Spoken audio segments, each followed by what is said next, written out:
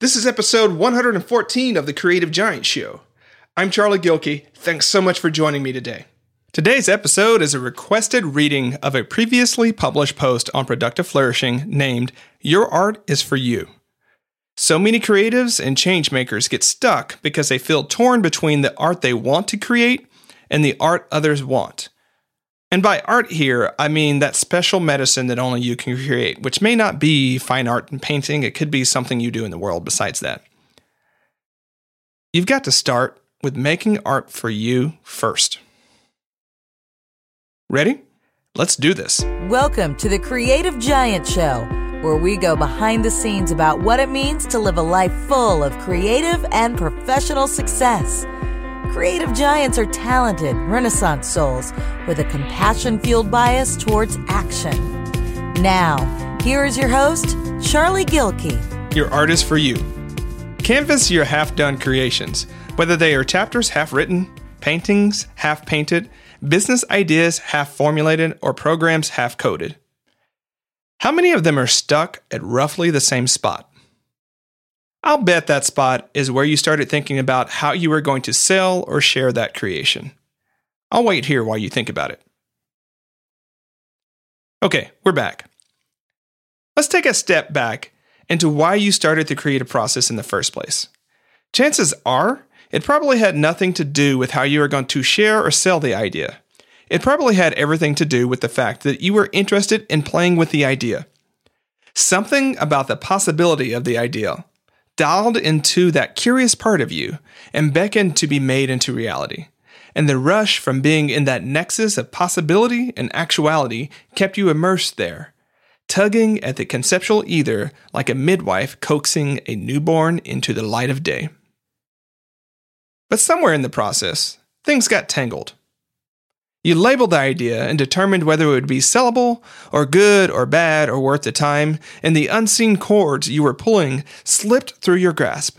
Instead of coaxing the idea, you were left trying to pull it with no solid ground to stand on.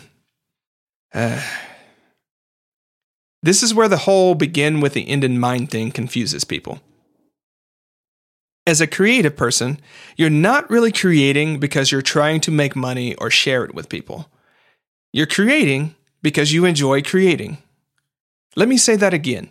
The end of creating art is creating art. For simplicity's sake, I'm calling every creative product art. If you don't think what you're doing is art, think about your most inspired moments in the creative process and think about what word pops up. If you're still unconvinced, substitute whatever creative thing you do in the place for art. Furthermore, creating art also helps you develop into the type of person that you want to be. Mind the form of the verb there. It is present tense intentionally. Creative people are not satisfied with having created something, really. They are most satisfied when they are creating something. That one fact alone explains why successful creative people keep creating well past the time in which it's necessary for them to do so. They create because it's a part of what makes them come alive. The point here is that your art is for you. It's your way of playing in the symphony of the universe, and whether or not anyone wants to hear it is neither here nor there. Create for yourself. But I'm trying to make money from my art, you object. I'm not saying you can't sell it. I'm saying you have to create it first. And to create it, you have to create it for yourself. You have to be passionate about it. You have to be interested in it. You have to have your moment to cherish the newborn of this new idea you pushed in the world. Keep in mind that A, you don't have to sell it, and B, you'll never sell everything you create. You may decide you want to keep it for you. You may be satisfied from a day spent in creative play. You may share it with someone only to be surprised that they like it. Who knows? But your art is for you. Now, go back and review those half-baked ideas. Put a sign, physical or otherwise, on them that says, not for sale, or just for me. Give yourself room to play. See what happens. But remember why you're creating and who you're creating for. Big love to Sarah Marie Lacey for reminding me of this and inspiring this post so many years ago. We're having some great conversations in the Creative Giant Campfire about art and making stuff that matters and really showing up for ourselves. The Creative Giant Campfire is our free Facebook group.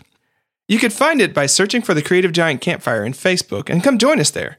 It's where we're grabbing these suggestions and other questions, but we're also sharing prompts, microposts, and other content that helps us stand tall together.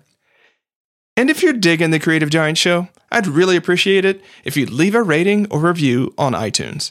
If you're not familiar with how to do this, there's a walkthrough available on the podcast page on productiveflourishing.com. Thanks. Thanks for listening to the Creative Giant Show. To find more tools and inspiration for creative giants, head on over to productiveflourishing.com. Stand tall, Creative Giant.